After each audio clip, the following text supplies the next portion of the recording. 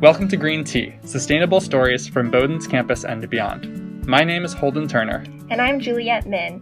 Green Tea is a production of the Office of Sustainability at Bowdoin College, sharing the perspectives of students, staff, and community members.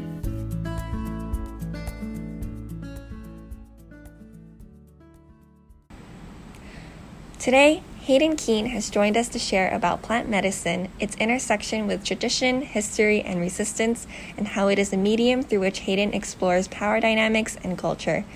We are especially looking forward to hearing her speak about how plant medicine informs her personal relationship to sustainability. Can you introduce yourself and tell us what you do at Bowdoin, where home is, and how your semester is going so far? Yeah, so my name is Hayden Keene. I use she, her, hers. I'm a junior, but I am actually on leave this year, so I will be a junior in the fall. I grew up in Western New Hampshire in a little town called Springfield, and right now I'm living in Camden, Maine.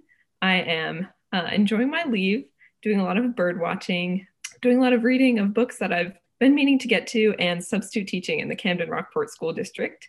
And I'm an environmental studies and gender, sexuality, and women's studies coordinate major, which I think is a really cool combo that most people don't take advantage of, but I really enjoy the intersection of those two fields.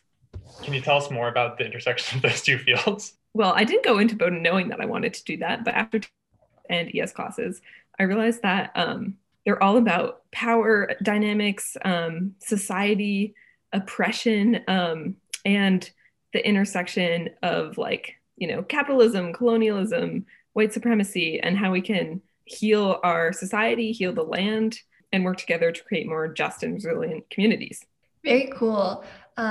You said earlier that you are doing house watching right now. How is that going for you? And are you enjoying it? And then also if you could go on and also talk about substitute teaching, how that has been going for you. Yeah, so I'm house sitting with my partner Finn for this older couple that goes south to Arizona, which has been a really ideal situation for my leave. It's a lovely house and a lovely spot. We have a lot of birds that come to our feeder, and we've named all the birds and rodents, and it's lovely to see their faces every day. And yeah, I'm substitute teaching at Camden Rockport Middle School and Camden Hills High School, and it's been great to meet a lot of teachers in the area and kids, and people don't realize it, but substitute teaching is a great way to do a lot of reading. Yeah. So I've been able to do lots of learning about the things I'm interested in during the day, which is great. What subjects are your favorite to teach? I really like English because the kids are usually reading interesting books, and I kind of get to the books that the teacher has on their shelves. Awesome. So we've asked you here today to talk a little about plant medicine. So could you give us a broad overview of what your interest in plant medicine is and how you got introduced to it? Yeah, so I absolutely have fallen in love with plant medicine, especially over the past 2 years or so as I've learned more about it. I didn't grow up in an environment that was super into herbalism and plant medicine. My family was fairly allopathic, which is a word that I kind of use to describe medicine that's symptom-oriented rather than cause-oriented, and that is kind of synonymous with Western medicine. But Western medicine isn't always practiced in Western spaces. Just want to make that distinction. But growing up, I always loved to be outside. I made a lot of rose petal perfume and played with dandelions and that type of thing, which is definitely a form of herbalism, even though probably not many people recognize it as such. But I think a lot of folks, I actually came to plant medicine because I was in need of healing. I had a lot of health challenges, especially starting my senior year of high school, and the Western or allopathic system just wasn't working for me. I didn't feel like it was supporting my body in the way it needed to be. I didn't feel really heard or listened to in that system. And I also just wanted a greater sense of agency over my healing process. I really started deepening my relationship with plant medicine after I had a few concussions. And typically after concussion, you just kind of have to wait it out and rest and wait for it to get better. And that really just wasn't working for me. I needed something kind of active to feel like I was supporting myself through the process of healing, making myself feel better. And I found plant medicine. I also work with a lot of other alternative healing modalities that a lot of folks might find a little out there. Some more mainstream ones like acupuncture and chiropractic I use a lot, but I also work with sound healing and Reiki and different types of like kind of plant-centered spirituality. So you said the word allopathic, which you said is symptom oriented. What's the opposite word for allopathic? More probably holistic, Yeah. or like disease, cause oriented. In like alternative modalities, we really want to look at the person as a whole complex human being with a social life, emotional life, and a physical body. And these things are all so interconnected and inextricably linked. Just if we're masking the symptoms with drugs, that's really not going to help that individual become more empowered or evolved in the long term. Can you talk about how some of these traditions that you specifically are focusing on address those more holistic concerns? So I'll give an example. Like maybe if somebody's having kind of problems with a stagnant liver and just they're not moving, they're not cleansing their blood properly, there's some issues with the liver or kidney, are having like sluggish digestion, maybe some skin problems as a result. There's a lot of different like kind of masking medicines that you can use to ameliorate the symptoms. But if we use gentle food herbs like dandelion and burdock on a regular basis, then we can kind of kickstart the functions of the liver and kidney and get like our bodily energy flowing again. So that's one example. Herbs are used in so many different ways, in so many different formulations, but I really think just like if we look at our bodies as a whole complex being, we can see how a lot of our symptoms are connected to one underlying cause. So symptoms are like they're an expression of a problem with the body, often in one of the organ systems. And let's say like, someone's having a lot of random symptoms and Western medicine wants to kind of prescribe a bunch of pills to deal with them. And rather than self-medicating with drugs that may not support our like overall path to wellness, I think we can use herbs to like really root out some of the underlying causes and just like help our bodies feel more revitalized and whole. Can you talk a little bit more about the difference between the pills that Western medicine gives out versus what plant medicine can do? Obviously, plant medicine seems a bit more it seems a bit more natural, but what is a line between the two, or how is one actually better suited for our bodies than the other? Can you comment a little bit on that? Yeah, I think allopathic medicine is great and it has so many wonderful uses and has saved so many lives. It's really good for acute care. If I break my arm, I'm going to the emergency room. I'm not going to try and sit there in a field and like chew up some arnica or whatever and put it on my arm. Like antibiotics are great. They've saved a lot of lives. But like with my concussion, for example, I have a lot of headaches and allopathic medicine would say, oh, you should probably take some Advil or Tylenol for that. And for me, like that just doesn't really work. Advil has a lot of side effects like in the GI tract and can cause like problems with the stomach lining. So instead of doing that, I use, for example, a lot of teas with willow bark and yarrow and skullcap and chamomile and oat straw, all these nervine herbs that can help deal with pain in the nervous system. And I work with cannabis oil salves and arnica salves, calendula topically, all these things that I can put on certain areas of my head that might be causing me discomfort. And that really totally alleviates the symptoms. Whereas like an allopathic drug might create some more side effects. I just want to be really clear that like healing is such a personal choice and no one path is right or wrong. I think everyone needs to find what's right for them and use a combination. Yeah, I rely on a lot of allopathic doctors on my healing team and they're fabulous. But I just like to kind of draw on a lot of different modalities. It sounds like you're almost talking about expanding the idea of what medicine can address. Absolutely. Yeah. I think when I think of healing overall, it just is so broad and expansive. Plants can help us with a lot of emotional problems, spiritual problems too. And even like plants can help with ecological healing. So, yeah, my definition of medicine and healing is super broad in that regard. But what I would love to see is allopathic medicine being more open to other forms of healing. And folks too should know that they do have choice in their healing process. I think throughout history, white supremacy, colonialism, capitalism have done a really successful and intentional job of convincing us that we don't know how to heal ourselves and we have to pay someone for the information on how to heal ourselves. And one big part about plant medicine for me is it is political. I do see it as a political healing modality because we're reclaiming our agency over our healing process. We're reclaiming our relationship with plants, with the earth, and with the community that we can call upon to help us heal. Allopathic medicine can be a little bit reductionist at times in the way it treats disease and the complex human body and mind. A lot of Bowdoin students, especially who I talk to plant medicine about, they really like evidence. We've been taught kind of our whole lives to find the evidence in a scientific way, in literature, whatever it is. But I would just love to see the definition of evidence broadened a little bit for me when I'm thinking about like working with a plant, and is this plant helping me?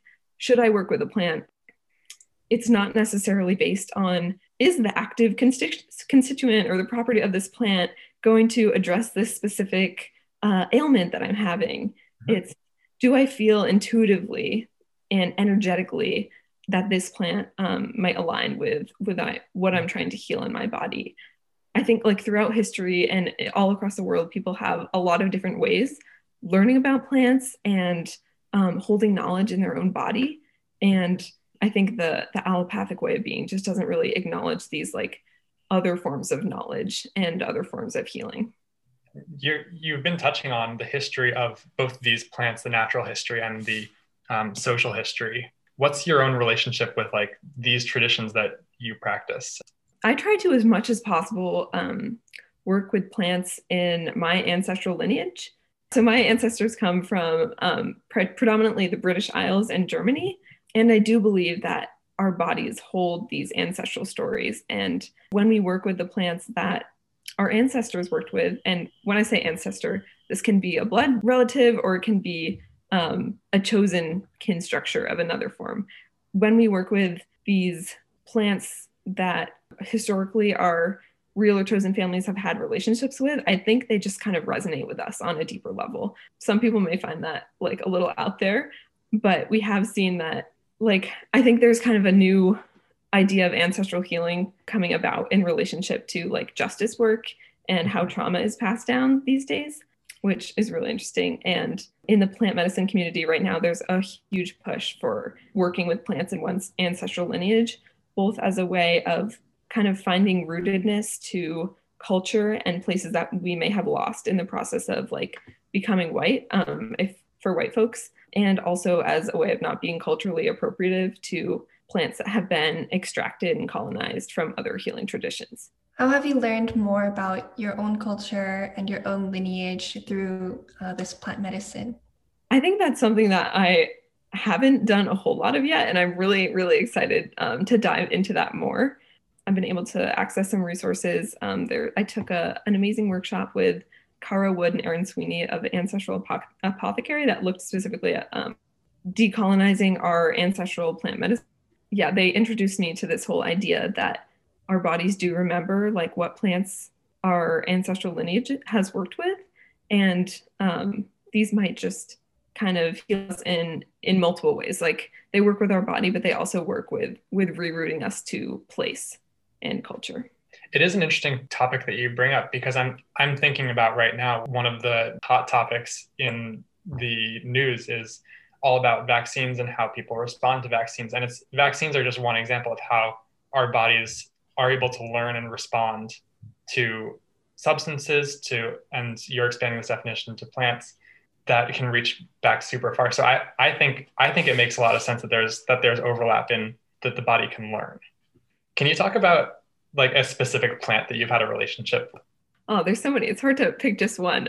But I think dandelion is a great example. I love dandelion because they're everywhere. They're such an accessible plant, healing in so many ways. And just as a side note, I try and use them to refer to plants. For folks that have read Robin Wall Kimmerer's Breeding Sweetgrass, I think in one of her chapters, she talks about the grammar of animacy. Yeah. And I think it's just a way of moving towards seeing non-human beings as more fully alive and complex. basically. Yeah. Referring to plants that I have relationships with as it just feels a little like colonial and reductionist at times. But anyway, dandelion. So I think one really cool thing is they're ecologically healing in addition to helping the human body heal. They have an amazing taproot that can help pull nutrients to the surface and heal the soil. And they thrive in disturbed spaces like sidewalk cracks in the sides of the road and people's lawns. And we spend a lot of money trying to get rid of dandelions in our lawns. Yeah. When in reality, they're a very healing food. You can eat every part of the dandelion plant. Not every part tastes good. The stem is pretty bitter, especially. But yes, the roots, the leaves, the stem, and the flower, you can eat it all. Most commonly, the roots are used medicinally. They are really detoxifying. They're considered a food herb, so like one that's really safe for pretty much everyone, unless you have some really complex health considerations, and they're safe for long-term use. And I also love that on a more like energetic level, dandelions can help us kind of release stuck energy, stuck emotions. I have a flower essence of dandelion, and flower essences, they're out there for a lot of people. But what a flower essence is kind of an energetic or vibrational imprint of a plant, usually stabilized in water or brandy. You just take a few drops of it at a time. And it kind of, the goal is to like remind the body of its own innate ability to like heal or work through any issues.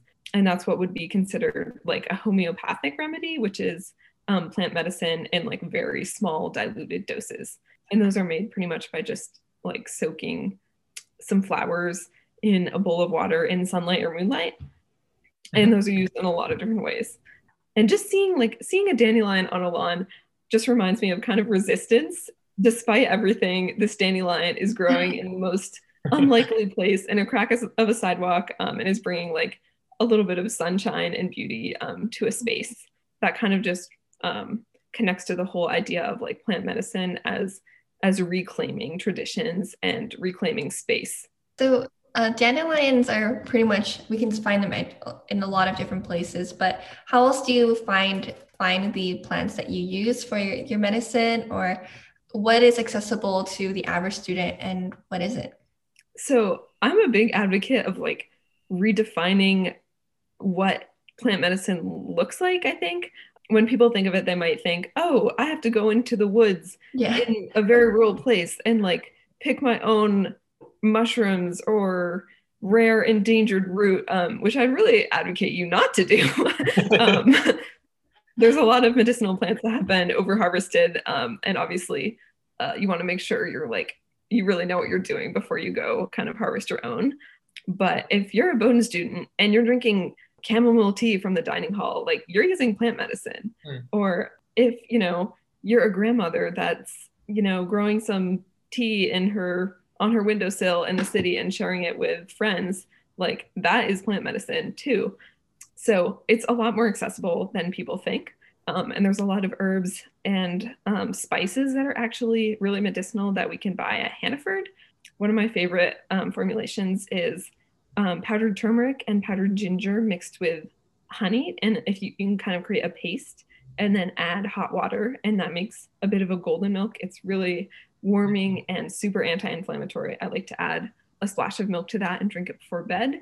And there's so much herbal tea at the grocery store that you can get. And that's all plant medicine. It's not super strong. Sometimes you have to drink like a few cups of tea to kind of get whatever effect you're looking for. And also Morning Glory does sell bulk herbs. Some of them are, you kind of have to look at the herb and decide if it looks good or not sometimes. Sometimes with dried leaves, they can lose their spunk sometimes kind of fast if they're stored for a long time, and might look kind of brown. But I also love to get elderberries from Morning Glory. I think their herb supplier might be Frontier. And I make a nice elderberry syrup with apple cider vinegar and honey that you can both get at Hannaford. And that's really a good immune booster throughout the winter. So yeah, there's a lot of ways to work with plant medicine that are super accessible to literally everyone who can get to the dining hall or the grocery store. And that's something that I really want people to know. What an easy entryway into plant medicine. It's all around us. So yeah, thank you for kind of redefining that and helping us to see the food we intake and the things that we consume in a different way. Yeah. I'm a big tea drinker. I love a cup of chamomile tea or mint tea before bed. And I should point out that this podcast title is Green Tea. Yeah, green tea is medicine too. I think originally the idea, the push behind the name was from a kind of like sit down, have a chat over this cup of green tea, which has a very kind of ritualistic feeling. So I'm really curious about the field in the past and today, because it seems like plant medicine has been something that's rooted in a lot of tradition. I'm wondering if the field is still changing today. Yeah, absolutely. I think, as I mentioned earlier, like a big push towards ancestral herbalism and working with herbs in a non-appropriative way. Because I think we see a lot of like in wellness culture, kind of this idea of superfoods and super herbs, which are really just herbs that people have been using for probably millennia in oftentimes it's parts of the global South. And the West is kind of co-opting those to use as like super herbs to boost our wellness, and totally divorcing them from the traditions and the spirituality surrounding those, working with those plants. So I think a lot more folks are becoming aware of that these days and trying to dismantle that, because it is pretty harmful to groups, especially when it's being cultivated and sold in a way that does not financially benefit any of the people who stewarded those plants for probably thousands of years. And I think in a lot of herb spaces that I see, like I follow a lot of herbalists on Instagram that are really working to center justice movements in their healing practices. Yeah, especially I think since like the murder of George Floyd and the Black Lives Matter movement really became more prevalent, folks are beginning to really use their herbalism as a tool for justice. There's a project there that's working to teach prisoners how to use plants that are growing in prison yards. There's healing collectives springing up all over the world, specifically the US, that are creating spaces for Black, Indigenous, and people of color to come together and use ancestral plants and access free Reiki, acupuncture, whatever it may be for healing. So there's just so much cool stuff that's happening right now in the way of like reclaiming traditions. And do you think that plant medicine is a form of resistance and activism? I absolutely do. Yeah, like I mentioned, dandelion peeking up from a sidewalk crack. Like I just love that image of reclaiming, and yeah, both traditions and also just personal agency over our bodies and over our healing process, and realizing that we actually do have a lot of intuitive tools that we can use to work to heal ourselves. That's not to say that you shouldn't, consult a doctor for anything, but just like for me, plants they remind me that I'm the most important agent in my healing process, and that I actually I can heal myself. And my belief in my own healing is really the number one most important thing. It definitely feels like there's a restoration of power. Like if you feel like you have to resort to the hospital to heal everything. I feel like, you feel so helpless if you're having some sort of symptom or, having some health problem. But yeah, I really like how you talked about reclaiming the agency, reclaiming the power that we have. Hayden, what was the process by which you kind of stumbled upon this belief that you could heal yourself? Yeah, I think it related a lot to my concussions and having allopathic medicine kind of tell me that there was nothing that I could do but wait. And I just didn't want to take that for an answer. So I turned to pretty much every healing modality that I could find, acupuncture, chiropractic, sound medicine, positive affirmations, plant medicine, meditation, yoga, like pretty much everything. Like I've tried some out there stuff, biomagnetism. So yeah. And I think with pretty much most of these healing modalities that I've tried, they do like work, I think. But I mean, I believe they work is what I'm saying. They also, I think most importantly, like they remind us that our bodies do have the capacity to heal. Yeah, Hayden, we're a podcast that focuses mainly on sustainability. And I know we've, touched on this so many times, like briefly, but we would still like to ask the question of what does sustainability mean to you? And I guess specifically, if you want to also connect that to the plant medicine aspect, we would love to hear how those two relate. Yeah, I love how you asked this question to everyone, and I loved hearing everyone's diverse answers on it. I think for me, plant medicine really offers a good framework for sustainability because I see sustainability as revolving around our deep relationships of care for each other, for our communities, for our planet and our ecological communities, and literally like how are we going to move forward on this planet in a joyful, healing, resilient, just way. I think plant medicine offers like a way, an example of a relationship that we can use to become more sustainable and resilient and care for each other. I love the way you put that.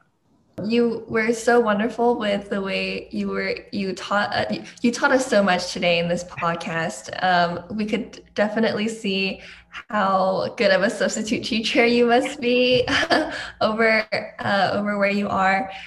So thank you so much for teaching us about plant medicine, about how sustainability goes into it. And yeah. Yeah, of course. I'm always happy to chat with anyone who wants to learn more. For more about plant medicine, please check out 2 books Hayden recommended to us, Braiding Sweetgrass by Robin Wall Kimmerer and My Grandmother's Hands by Resmaa Menakem. You can find more of Hayden's work on Instagram with username BadBitchBotanicals.